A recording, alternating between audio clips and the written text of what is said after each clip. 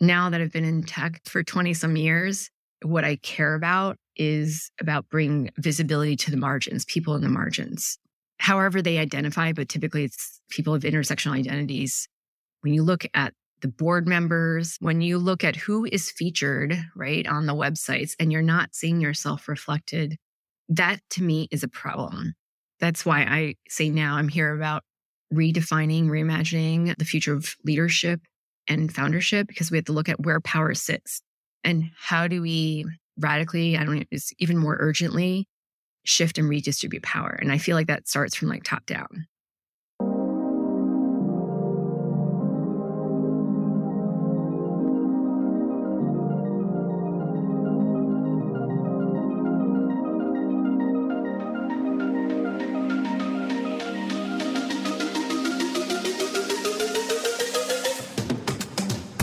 Hi everyone, my name is Steven Wakabayashi and you're listening to Yellow Glitter, mindfulness through the eyes and soul of queer Asian perspectives. This episode, we're joined by an extra special guest, Susan Liao. Susan Liao, she, her, has a mission to make the future of leadership and foundership accessible to all by advancing our most marginalized populations, including women of color, queer, trans, BIPOC folks, as startup leaders and CEOs. She is a champion of liberatory leadership and product who works at the intersection of digital innovation, social entrepreneurship, and nonprofit impact strategy.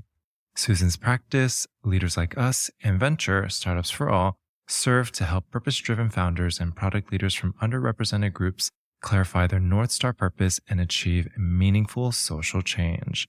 Welcome to the podcast, Susan. Thank you, Stephen. Thanks for the invitation and for holding space for this conversation. I'm really excited for it. Yes. And we've been connected through our work in the nonprofit with QT BIPOC Design, how we're starting to intersect your work in your organization, Startups for All. And over the past, God, how long have we known each other? Time definitely flies. I feel like it was a pandemic, friends. And I just have come to really appreciate you, your work, and I love to just share everything you're doing with the world. Well, samesies, I would say. Time is really nebulous these days, I think, given the pandemic and post-pandemic kind of way of working. So yeah, it's really interesting because I'm trying to think about the first time that we intersected and where we first crossed wires, and I don't remember, but I'm really, really glad now that I am connected. So again, grateful for this conversation. Yes. And I thought you brought up an interesting point. Why don't we start with the pandemic? Given just like the pandemic and all that's happened and till today, has that made any huge shift in just even the way that you do work or you engage with the world? Yes, for sure. In terms of how I do work, how I engage with the world, I think my experience probably is reflected by, or maybe shared with many others, in that the pandemic allowed me to explore other ways to connect with others, meaning like on Zoom, and being able to be on Zoom with people, across the ocean, across the continents, in different time zones, and have these conversations. And I'm not new to remote work at all. Like, I've been doing this for a while, but it's always been in context of agency work, which you're probably familiar with. You'd fly to see clients across the US, or even I have done work internationally as well. But those would be like one-time events. And I think the difference with the pandemic is many of us had to look at kind of developing what are our new rituals. How do we, without the habit of being able to like go into an office day after day or have those regular commutes? Now it's like, well, how can I still make space for work in a way that feels like it's not just I'm trying to, carve out a corner of my bedroom to do work, but there's all this other stuff. So what are the new ways of working that will now become maybe more habitual? And I think just navigating that space is, that's what kind of I experienced, especially as I was also transitioning from full-time work to consulting work and starting up my own venture, as you mentioned. So there was a lot of experimenting with just connecting with different people from different contexts. And we can get into specifics about that later. But it's all about just like, yeah, being in these conversations with people that I typically would not have encountered if the rest of the world didn't open up or be as open to remote virtual kind of engagement. And then post pandemic, so that was like, pandemic times, and I was thriving in it. And then what I've realized this year, 2023, I'm in the third year of being kind of on my own as a solopreneur. And I've realized there's actually now, while where I was like just embracing and loving the remote work, I'm realizing now that I'm like now experiencing the opposite end of the spectrum. And I don't know if that's the same for others, where I'm like craving some in-person engagement and dialogue, right? Of just being able to go back to the cafes. Like I'm definitely a cafe worker. Like before, I like to work where there's like noise happening behind me. So that's been the only, I would say, like downfall of remote work is just having silence because I'm kind of a single household here. It is challenging. And so when it wasn't as safe to go into places, I was like, I need to somehow figure out how I can change my environment, go out for walks. But now post pandemic, I'm back kind of visiting cafes, but I'm realizing, I don't know if this is enough for me. I feel like I want to, like Stephen, even with you, we've been on Zoom. If people listening can imagine you are on Zoom for people for so long, what would it be like to just be able to randomly have these serendipitous moments where you just, like you had before the pandemic, right? Where you just kind of like, you're going to the gym, you're going to the grocery store, or you're like hopping on the subway and you just randomly meet someone from an adjacent community, right? And you're like, oh my goodness, like Stephen, so good to see you. Like I'm missing those moments. And so now I'm trying to think about how can I adjust the way I work or my schedule or my cadence so that I have more freedom, I would say, to travel and to change my environment and kind of encourage more of these like in-person serendipitous moments. Yeah. And I've been following your adventure on social media lately. And speaking of adventure, it seems like you are doing hashtag van life with your pups. Right. That's part of it. I'm dipping my toes. I'm practicing. I'm kind of wearing that product hat in some ways of like, okay, if I want to be able to have mobility, the privilege of being able to move myself to like across a couple different states and still work, still earn, still collaborate, how can I do that? I know, the digital nomad life is not new. At the same time, yes, I have pups and I have family. I have other things I need to take care of.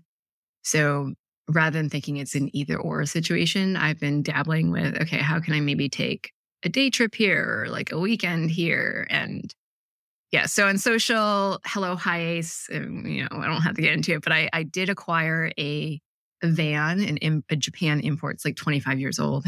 My MVP, so to speak, hashtag van life is getting a vehicle that I can rely on that will take me through the mountains of Denver, across snow and rain, and can fit my two pups. And yeah, I'm still on that journey, and I'm looking forward to see what transpires from it.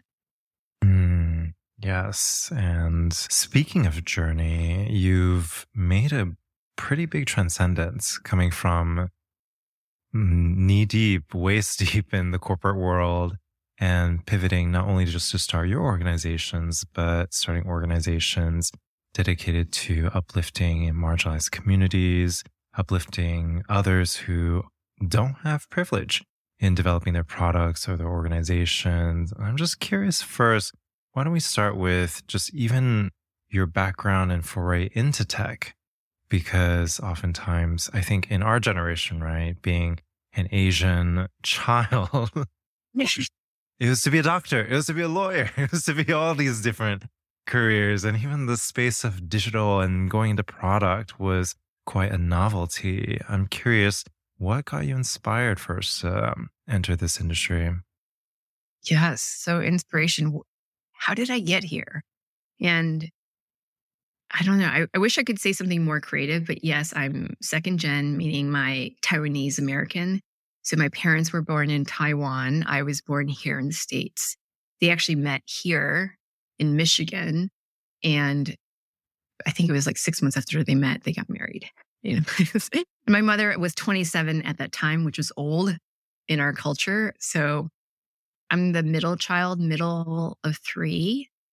And growing up, it was expected that our futures, our future careers we had one of three choices, being a doctor, a lawyer, or an engineer. And I grew up in Ann Arbor, Michigan, which is very close to Detroit and, Motor City and the home of the big three. So engineering was very prominent as a career kind of amongst our community, as well as, being a doctor. A lawyer, less popular. So it was mainly a doctor and engineer. And in my education through grade school, middle school, high school, a constant theme was I was that typical stereotype. I did well in the math and sciences. I enjoyed my electives, including home ec as well. It was just a really good distraction. Yes, from formulas and equations and all of that. And I also like to play sports. Growing up for me, and this is where I would say my identity started to feel tension in how I felt and how I identified versus kind of what the culture or my parents expected of me. And I didn't have words for this. I'll just put that out there. I didn't know what being gay was. I didn't know what queer was. I don't even know if like lesbian was a term that came into my forefront until really close to college. Even though I had that teacher in high school that people would kind of like make fun of a little bit or point out because this teacher presented herself as less feminine in the traditional way, like short hair, no makeup, pants, button-down shirts. And for me, I didn't really know what it meant to notice that more and also want to play sports and also feel like, when my mom would bring me clothes from Taiwan, her trips from Taiwan, or she'd buy things from the department stores and they had ruffles, they were pastel colors. And I thought to myself, am I just a tomboy? I don't really know what means when I say like, no, I don't want to wear these things. And yes, I want to play sports. My mother's telling me, oh, you shouldn't be doing that because you'll build muscle and it doesn't look good on you. All these, I don't know, kind of gender stereotypes. So that tension between identity and kind of what the culture my parents expected of me and what I saw in our community and what I felt that was always present when I was younger. And then in terms of, how that started to kind of affect kind of what I wanted to do with my life, I think that definitely that was something that was emerging in college. Less high school, because my kind of ticket to freedom was like, just get good grades so I can go to a college that's not in state. That really was my like sole mission. I was privileged enough to get into some schools like MIT, Princeton, and I was able to choose, where do I want to be? And I chose Princeton. I mean, it's an Ivy League, but it was also a beautiful campus and it was smaller. There's something about being in a small community where I think now looking back and thinking about the conversations I have with my therapist, my goal was really to be seen and heard through different lenses. And at the same time, I felt the need to conform in some ways. So in short, I would say like chapter one of my career, like I did try to be an engineer for a little while. I tried chemical engineering. And then I shifted to computer science, also in the engineering department. I did notice, though, that it was a lot of, people around me, like in my CS class. This was computer science class. This was 1996, 1997. There was a class of 40 people, and I was one of 3 or 4 women. When you talk about people of color, I mean, yes, there were Asians. Maybe there might have been 1 or 2 Black, brown folks, not in Asians is very little. And so when I graduated, my first jobs actually where I really felt like I was like finding some sense of home were with design agencies, digital agencies. And I think that's because the staff and the people, my colleagues actually that's where I found definitely more of a focus on creative work. You're nodding, right? Than technical work. And also with brands with global offices. And so that's where I would kind of connect with people from other countries. My first kind of exposure to international global work. And I think that's where I felt a little bit of connection because I'm like, oh, I'm working with other people where American English is not their first language. It's okay to stumble over your words. It's okay to dress differently. Side random fact, I interned for Goldman Sachs in college. I was in their IT department. Even though I was in IT, I had to wear a suit. I had to wear heels every day on the New York subway in 100-degree heat.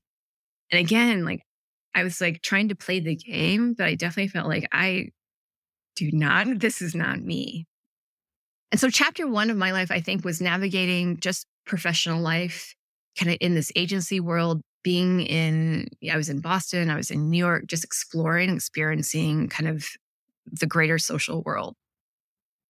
And then part 2 was starting to shift from kind of the agency model, a lot of expansion and learning, exploring, to starting to focus, the ebb and flow of, okay, I've been there, I've done that, I've traveled the world. Now it feels like I'm looking for a little bit of a foundation. What do I call home? What am I coming back to? And how can I start to experiment with my own kind of ideas? Chapter 2, I would say, of my career was then more focused in the startup world.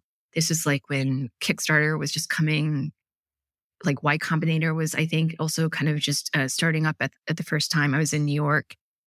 I joined a small company called Print All Over Me. There were 4 of us instead of a typical. We were part of an incubator, part of, I think it was called the New School or the New Museum or something. And so, you go into this modern place, all white walls. Again, early pre, maybe even the iPhone had just come out, but yeah, you're working with other folks that are trying to code, design things, do a little bit of HTML programs, CSS stuff. So chapter 2 is dabbling in the startup world. And then chapter 3, I'll just kind of jump to that now. I'll pause. It was then now evolving. Now that I've seen the range of agency work where you're kind of wearing all hats for, you're working in service of clients, to the startup world, well, I am my own client, to then what do I really want for myself? What is the purpose of all the work that I'm doing, right? Am I just helping Nike sell more shoes to other people? Am I just helping to, I don't know. There's a lot of questions I had in mind, which is what's the fundamental purpose of my work and who am I really helping at the end of the day? Yeah. I think there's so many beautiful nuggets that you put down. The first one, going a little back, you talked about the notion of conforming. Mm-hmm. And especially for our generation, and still to this day, while a lot of people are like, Gen Z have it so much easier, they don't have to conform as much. There are many different systems, right? Especially the gender binary, heteronormativity. But back then, the aspect of having to conform to even succeed, right, within the career landscape. You mentioned your experience working with Goldman Sachs and trying to figure out a career there in that industry. I'm glad that didn't work out for you to share your gem with the rest of the world. But I'm just curious, when it comes to conforming, what was going through your mind as you were doing all these things, right, that any parent would be so proud of, and conforming to these standards that are put upon us and just how we should be the best child, the best Asian child, right? And moving away and figuring out how to conform to your own needs. Yeah, it was interesting because growing up, yes, for sure, there is pressure to, compete in music competitions. I say the peak of my my career as a violinist was in 6th grade when I won, first chair in the all city orchestra. Then after 6th grade, it was all downhill from there. I ended up in the second violin section in high school. And so conforming was just trying to stand out from everybody else, right? And having my parents be proud of, these accomplishments, those achievements that you could name. But then in the professional industry, I think there was pressure because my role in all these different chapters have always been somewhat of a central collaborator role. So in the agency world, I was a digital producer. I was at one point, a VP of digital for an experiential marketing organization. So it was interfacing between the digital team, the events team, all the strategy team, all the different functional teams, as well as leadership. And then in the startup world, as a product person, yes, we for sure touch and engage with all the different functions in the organization as well. And so I was always the hub of this wheel, so to speak. And I felt for myself that my role is to help the team be the best that they can be. Meaning, how do I tease out each individual's superpower so that we can collectively make for a better product or really kind of achieve our goals or even go beyond. And I think what happened for me, there's always a balance of like the collective versus the individual. So in those roles, I was prioritizing the environment, the system, leadership, and being able to moderate conversations and conflicts between teams. But I wasn't really necessarily paying attention to what I needed for myself professionally to grow. And also in terms of identity, I was definitely in the agency world, there's definitely more diversity. But once I started doing startup work and I was in that ecosystem, that's when I felt the most, I don't want to say like marginalized, but separate. If you can imagine, right, of like the hula hoop of like, here's everybody's identities. And I was like the one or the only, I hate to say like even like person that wasn't white. I was definitely in many circles, like the only queer or like non-straight identifying person. I would be the only person that was even aware of pronouns or the only person, just things like that. And so it was when the pressure to conform at first was like, oh no, it's fine. I'm kind of framing this as just, I'm here to play the game. That's why I'm able to succeed, because I can adapt. And then there's a point where I realized that there's a cost to that adaptation or like code switching. I started being aware of like, actually this is not part of my professional requirement to it. Like it's trying to figure out what are those boundaries where it's all of a sudden, am I actually doing this as part of my job description? Or am I doing this because I'm taking on this burden that the system, right, is lacking in the system? So that's why now I think what I'm trying to really credit myself with in terms of my journey in my professional life is maturing my own North Stars around what do I really care about? Who are the people that I want to help? Now that I've been in tech for 20 some years, I feel it's not even that I'm validated. I just feel much more sure and confident that what I care about is about bringing visibility to the margins, people in the margins. However they identify, but typically it's people of intersectional identities. As you're scrolling in your social feed, as you're seeing advertisements and people are sharing events and talks in conferences, when you look at the organizing team, when you look at the board members, when you look at who is featured, right, on the websites, and you're not seeing yourself reflected, that to me is a problem. And that's why I say now I'm here about redefining, reimagining the future of leadership and foundership, because we have to look at where power sits and how do we radically, it's even more urgently, shift and redistribute power. And I feel like that starts from like top down. And so that's brings me to where I am now. Yeah, I think it's more than just representation for representation's sake. And it's also sad to see the issues around affirmative action and the short-sightedness of it, where if we actually zoom out and kind of take the ethos of affirmative action and many of these collective changes to get more diversification in these seats, boardroom, leadership, I think at the core is to bring different experiences to the table that ultimately, right, make the decisions on behalf of communities, on countries, in organizations. And I thought you said some really fascinating things on the concepts of adapting, right? Where at first, especially as folks who are in the margins, we adapt as a form of survival and we take on pride in surviving and we adapt in a way that we somehow fill our ego with it, right? Where we're like, okay, I'm doing this stuff. Like, of course, look how good I am.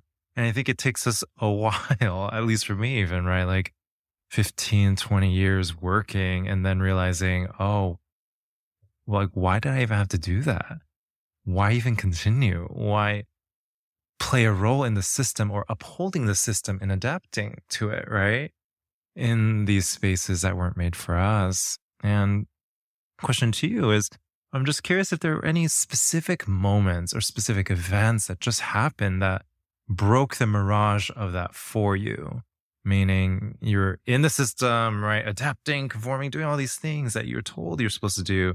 I'm curious if there are things that happen in your life that you were like, oh, wait, like this isn't meant for me, or I need to get out of this space. Yeah. I mean, I talk about this with my therapist. Those moments are probably marked by my tears of frustration and tears of just as an expression of, I don't know, it's like generational trauma. That's a big word to put out there, but it's like of just like repeated labor in trying to conform and then realizing that I've put all this effort, if you can imagine, like you put all this effort into putting a slide presentation together, stay up all night to work on a report for someone in leadership. And then only to find that when you present the report or like the meeting doesn't happen, or you know what, we decide to cut your part out. You're like, why did I stay up all night working on this when at the end of the day, they're just looking at one slide and there's like one question? For example, when I worked at that experiential marketing agency, I mean, I had attained like the highest salary I had ever earned probably in that role. And my closest colleague was someone that was definitely like against the traditional norms, like presented herself differently. She wore all black, one of those folks, all black, black nails, dark hair, and very direct. But she was the one that brought me into the organization. She had an existing relationship. But one day I just learned that they let her go. And I can only hypothesize why. And that's probably because she was, to them, rocking the boat too much, being too loud, disagreeing, kind of expressing too much dissent. But to me, that was like my one, she was my girl, she was my, like, we were partners. And without her, I was like, all of a sudden I was left in this ecosystem of like other corporate folks. And no one else really kind of presented themselves differently. So it's like you lose your one artsy fartsy person in your community, in your work. And like, okay, well then now who can I joke around with? And so there was this moment in a meeting, I remember when I was working with the creative head at that time. We were trying to figure out like who are the vendors that we want to bring into this project. And I was advocating for a vendor that I was working with, that we have an existing relationship with. And honestly, I don't remember the details. All I remember is that I had to walk out of that room. Like I actually slammed, I was like, put down my binder. I was just like, I can't do this. And I just like walked out of the room.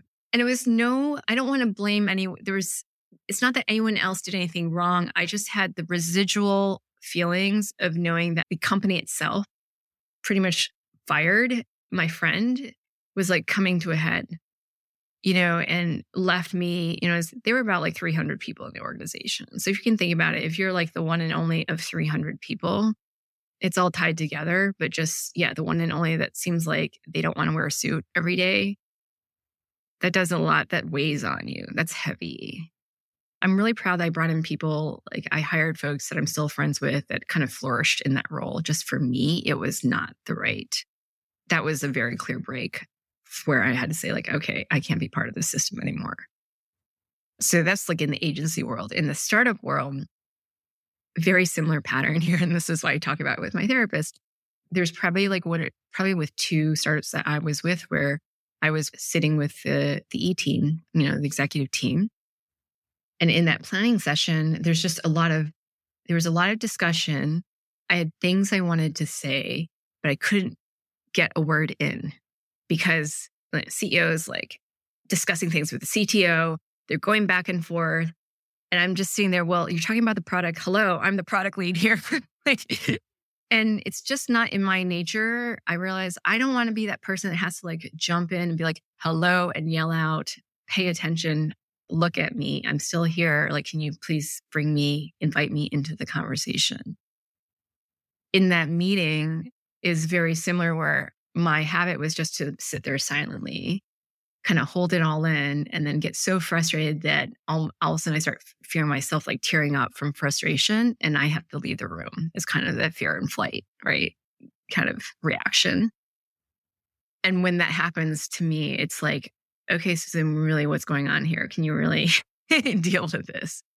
Yeah. And so those were the tipping points where I realized I can't continue this way.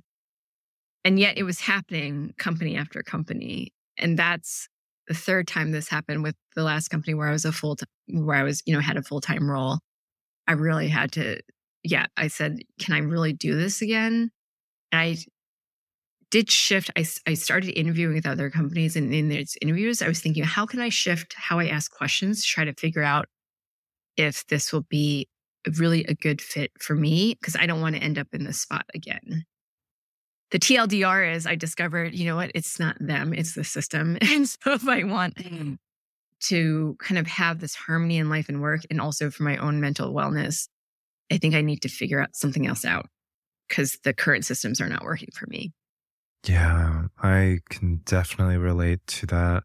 And also relate to the fact that we have certain cultures, especially in tech, where if you don't jump in, people are like, why didn't you have anything to add? You're so useless. And I remember once I had a very senior person at a big tech organization. I was in a meeting and everyone was dogpiling on top of each other, right? And then I was just like, I'm not going to add to this mess. And afterwards, the next day, I was told by the person right under them, they're like, why didn't you say anything? I got answer from the person managing this meeting that you were very useless. And why should you even be included? I'm like, I'm not wanting to play a role in this. And I think especially with all of these systems, all these organizations, sometimes the reality, and it's a sad reality, where we have to leave to start really creating our own space and having to start from bottom up because the well is, very adulterated with a lot of different cultures and systems and ways that we've built inequity across the landscape. And especially as we're talking about, right, like organizations like 100, 300 in your case, or even like 5,000, 10,000. How is it possible that you're going to somehow make a system that large equitable when not everyone is coming to the table with that intention? Right. Right. Yeah.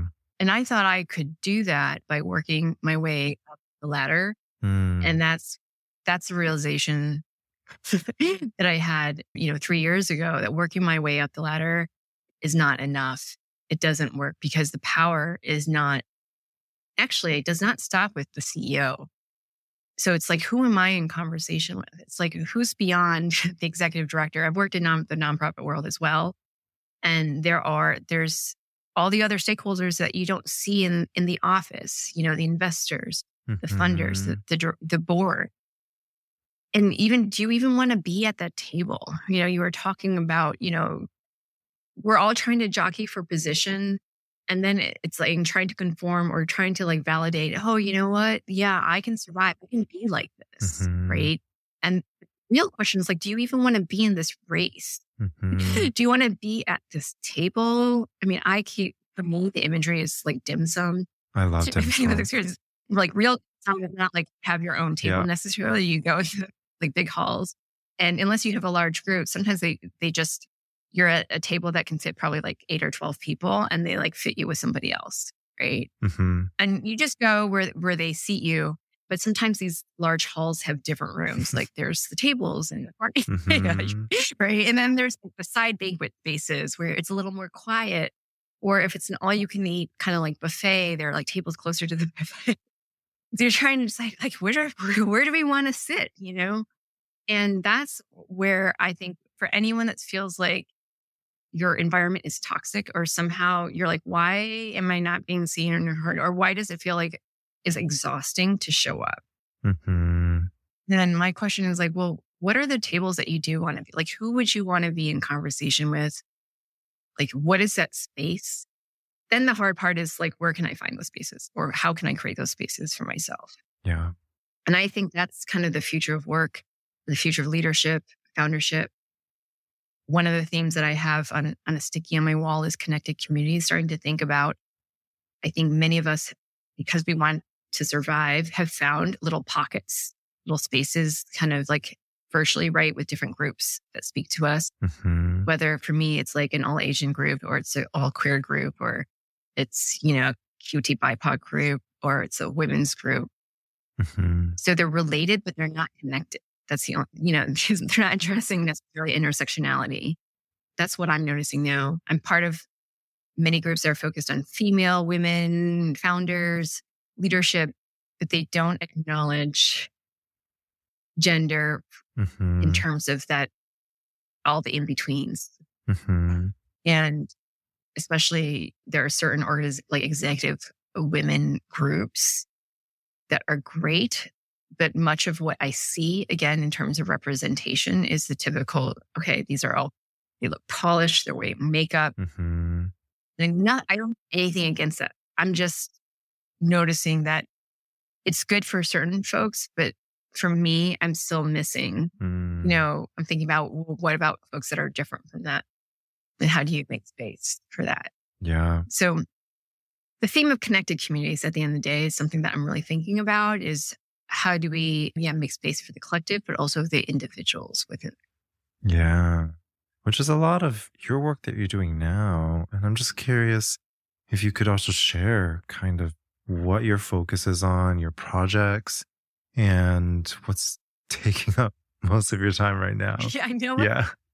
I call that the kitchen sink these days. I'm experimenting with like, what's in my kitchen sink? Or I'm asking people, what's in your kitchen sink? Yes. So part of kind of understanding like, where's there space for me?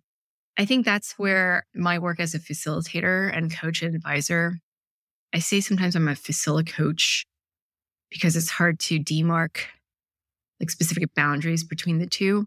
But I think about, how do I model, when I say like model new ways of work, I'm actually thinking about new ways of having conversations and bringing people together, teams or individuals. And when we bring people together, what are different structures for how we hold conversation? Which is, for some people, they call that facilitation.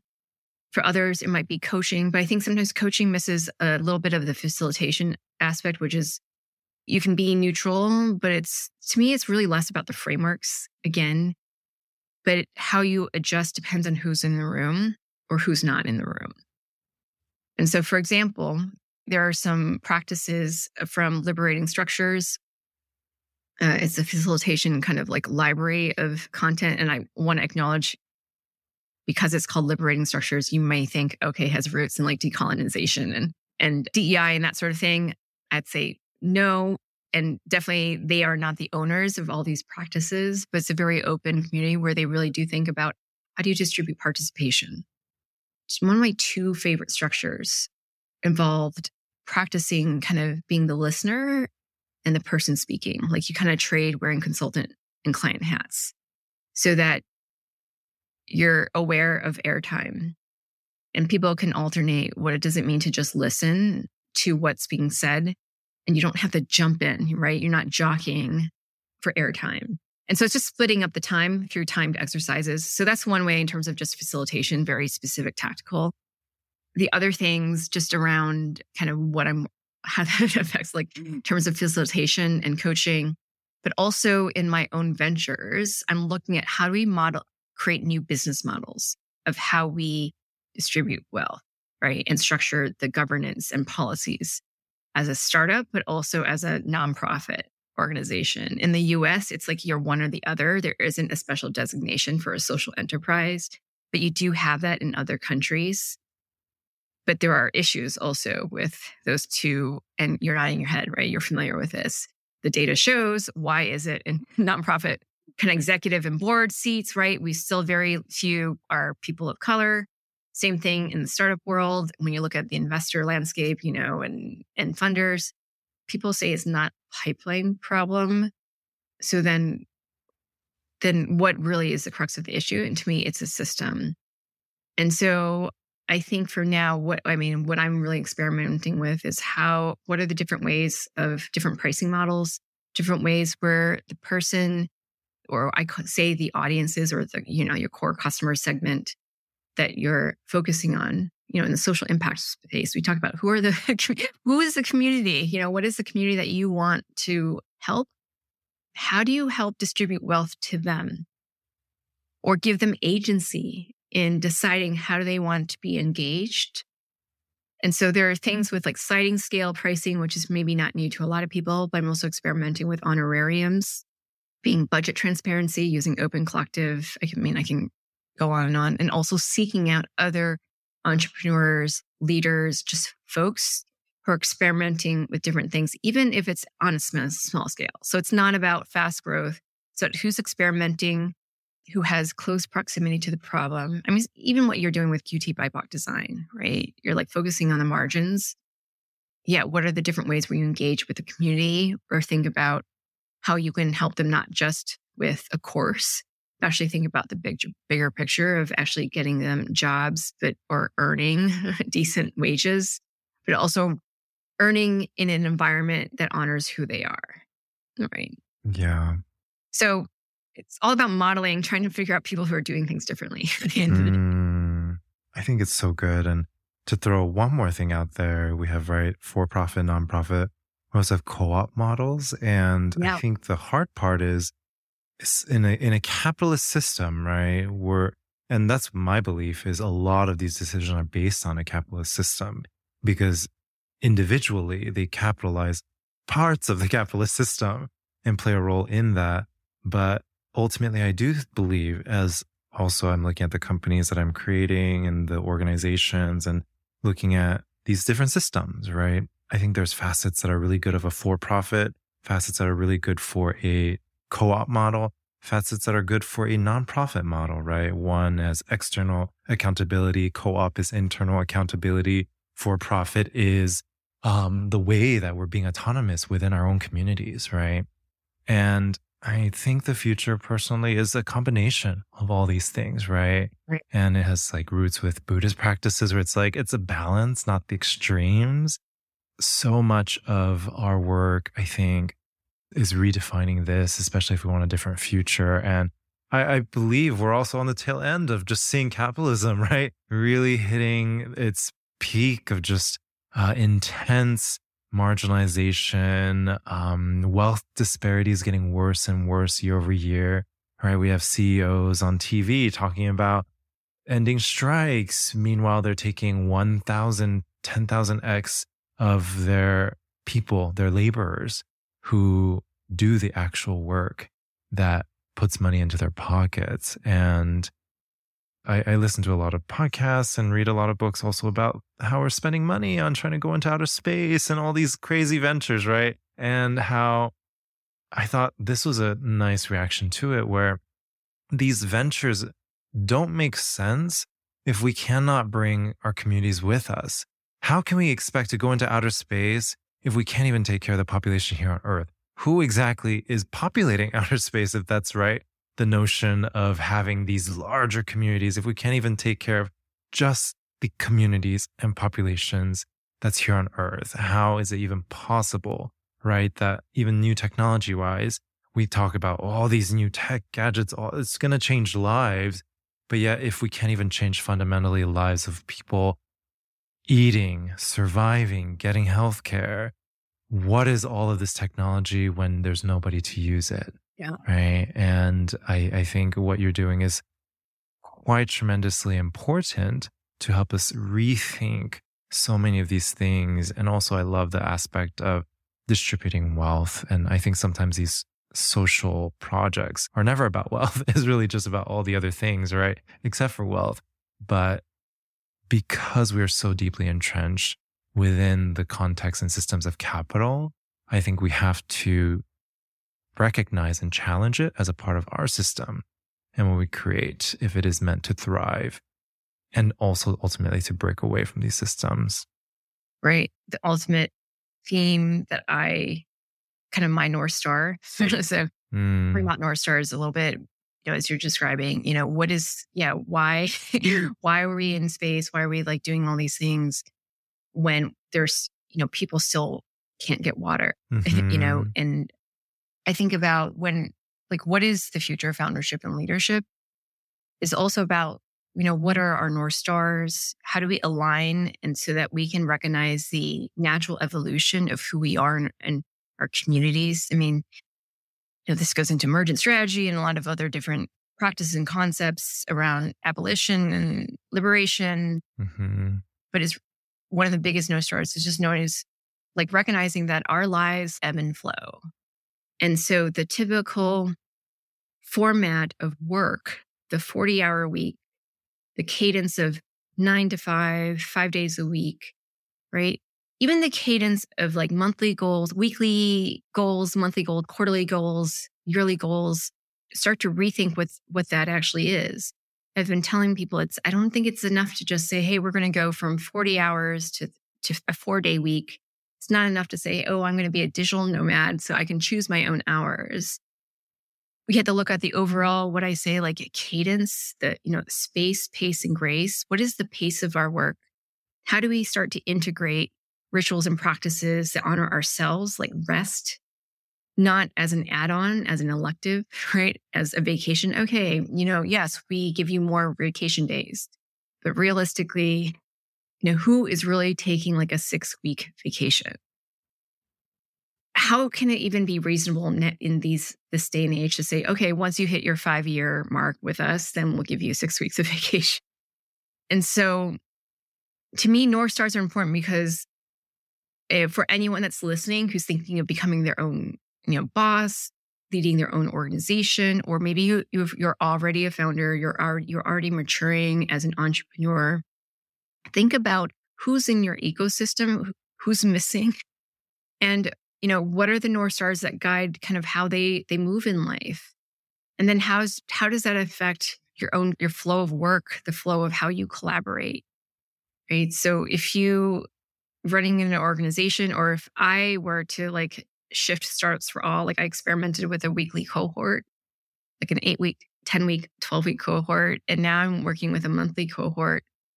If you have structures where you're noticing that some people aren't able to show up all the time, like that's what I noticed. Okay, some people don't show up week to week just because they need to pick up the kids. There's certain hours that don't work for them. For some, it's just like life happens. They get sick. So it's not a weekly thing. It's just like a seasonal thing, right? Or they have family, where things happen and they need to take like 2 or 3 weeks off or 4 weeks off. So if you're running an organization or building one, how can you make space so where your organization within your company as a collective can still make progress, but you're still honoring people's individual North Stars? Are you giving them space, right, to be able to step back a little bit? I'm going to use the word radical because most people are more familiar with that. But I think that this means, just shifting from a 5-day to 4-day week, but thinking, oh, what might it look like if it was like 3 weeks on, 1 week off? Or what might it look like if it was a 10-month year, not a 12-month year?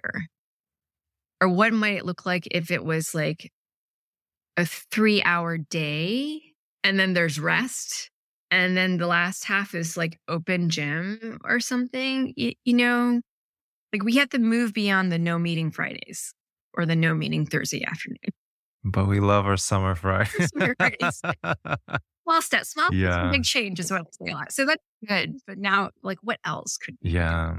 What I will say is, I think this is where, again, it's like not one or the other, but there's this interesting practice in the co-op model where, right, we try to define these systems for the whole cohort, right? The 40-hour or the 4-day work week.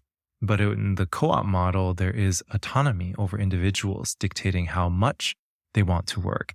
And can that dictation and the autonomy of an individual's willingness to elect into how much they want to work also impact maybe how much they're getting paid, right? At a fractional cost, but getting to decide ultimately how they show up within the community that they contribute as a part of. And so it's so fascinating. We have like nuggets of insights out there, but we're so stuck on going into one system, wholeheartedly, full force, that we lose foresight of so much amazing work that's being done.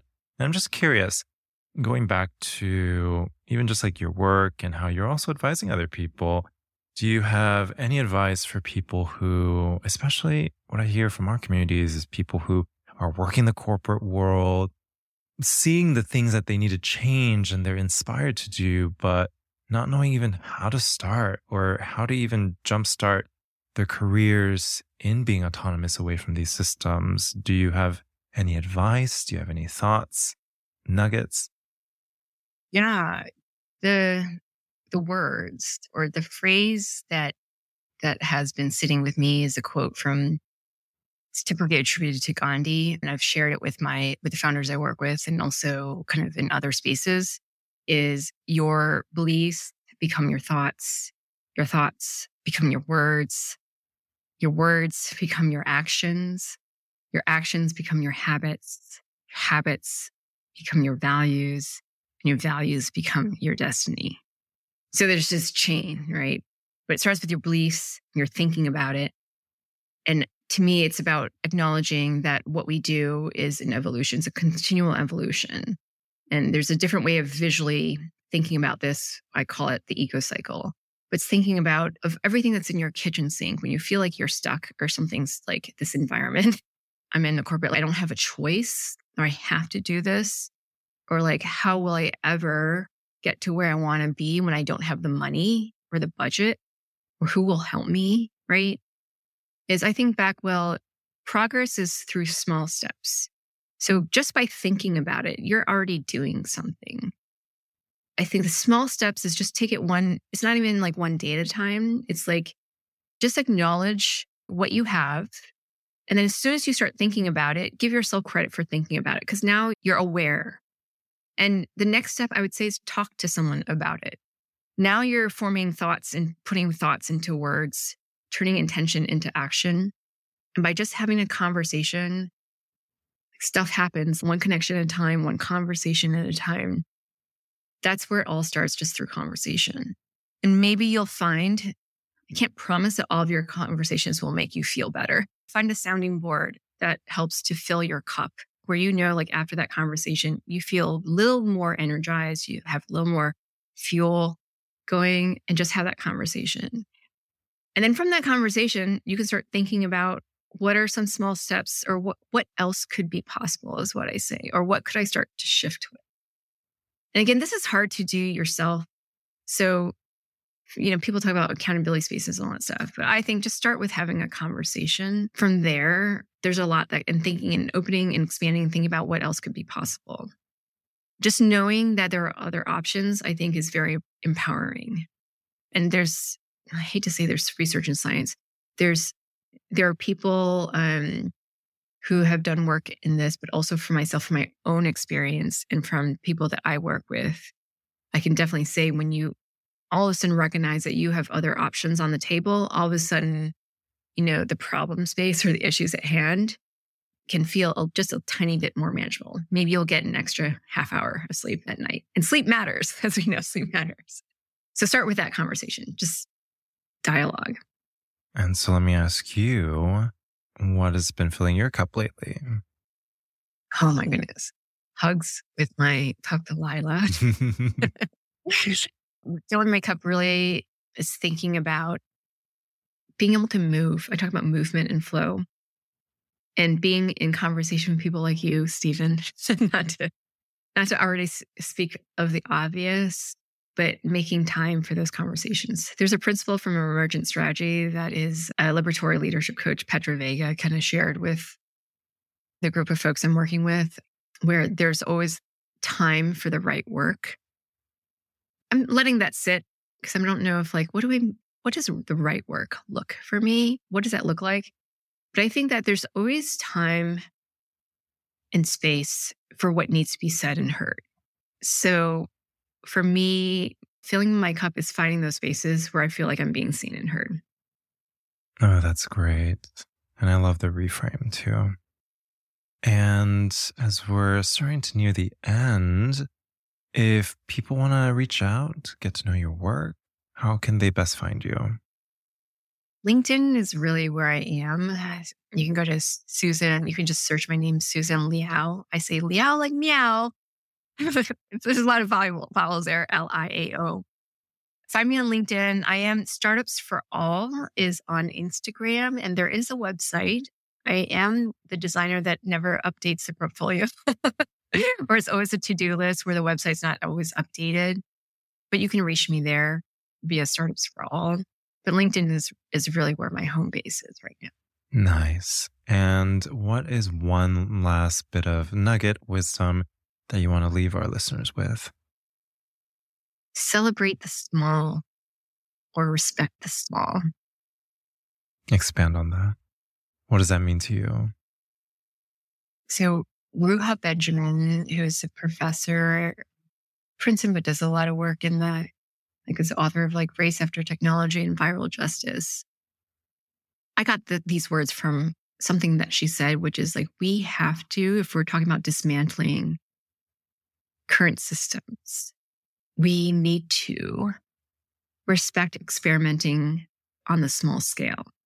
Realize that the communities that we work within, trying to go all out, okay, in 6 months, I want 100,000 followers. And we're focusing on the cost of acquisition. How do we get the cost as low as possible and get as many users on the platform? That is not how we advance equity and justice.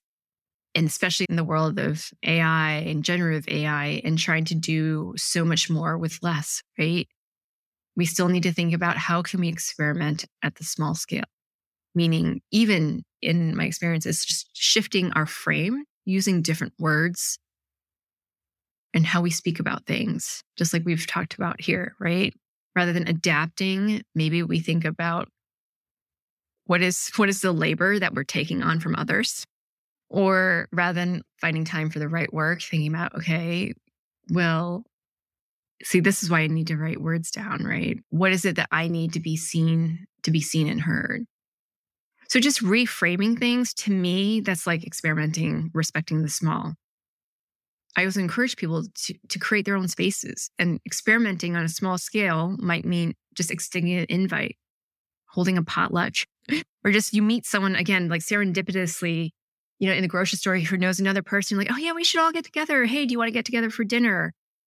That's experimenting the small scale. Let's experiment with a different way of holding space, a different way of inviting people. And then in that conversation, maybe try a round robin technique rather than waiting and just saying, okay, what do you think about this? And it's silence and you're just waiting for someone to pipe in. Maybe you experiment with, okay, let's go round robin, and it's okay to pass if you want to pass. And we'll go alphabetical by first name, for instance. Yeah. And on our side, definitely, if you want to check out the transcript and see other episodes, visit our website at yellowglitterpodcast.com. And if you've enjoyed this episode with Susan, feel free to leave us a rating and review and give us a bit of a star rating. And this is how other people discover us on the platforms. And as always, thank you so much for listening. And thank you, Susan, for an amazing, beautiful conversation. We hope your day can be a bit more mindful next time you're going about your day. Hope to chat with you soon. Take care. Bye now.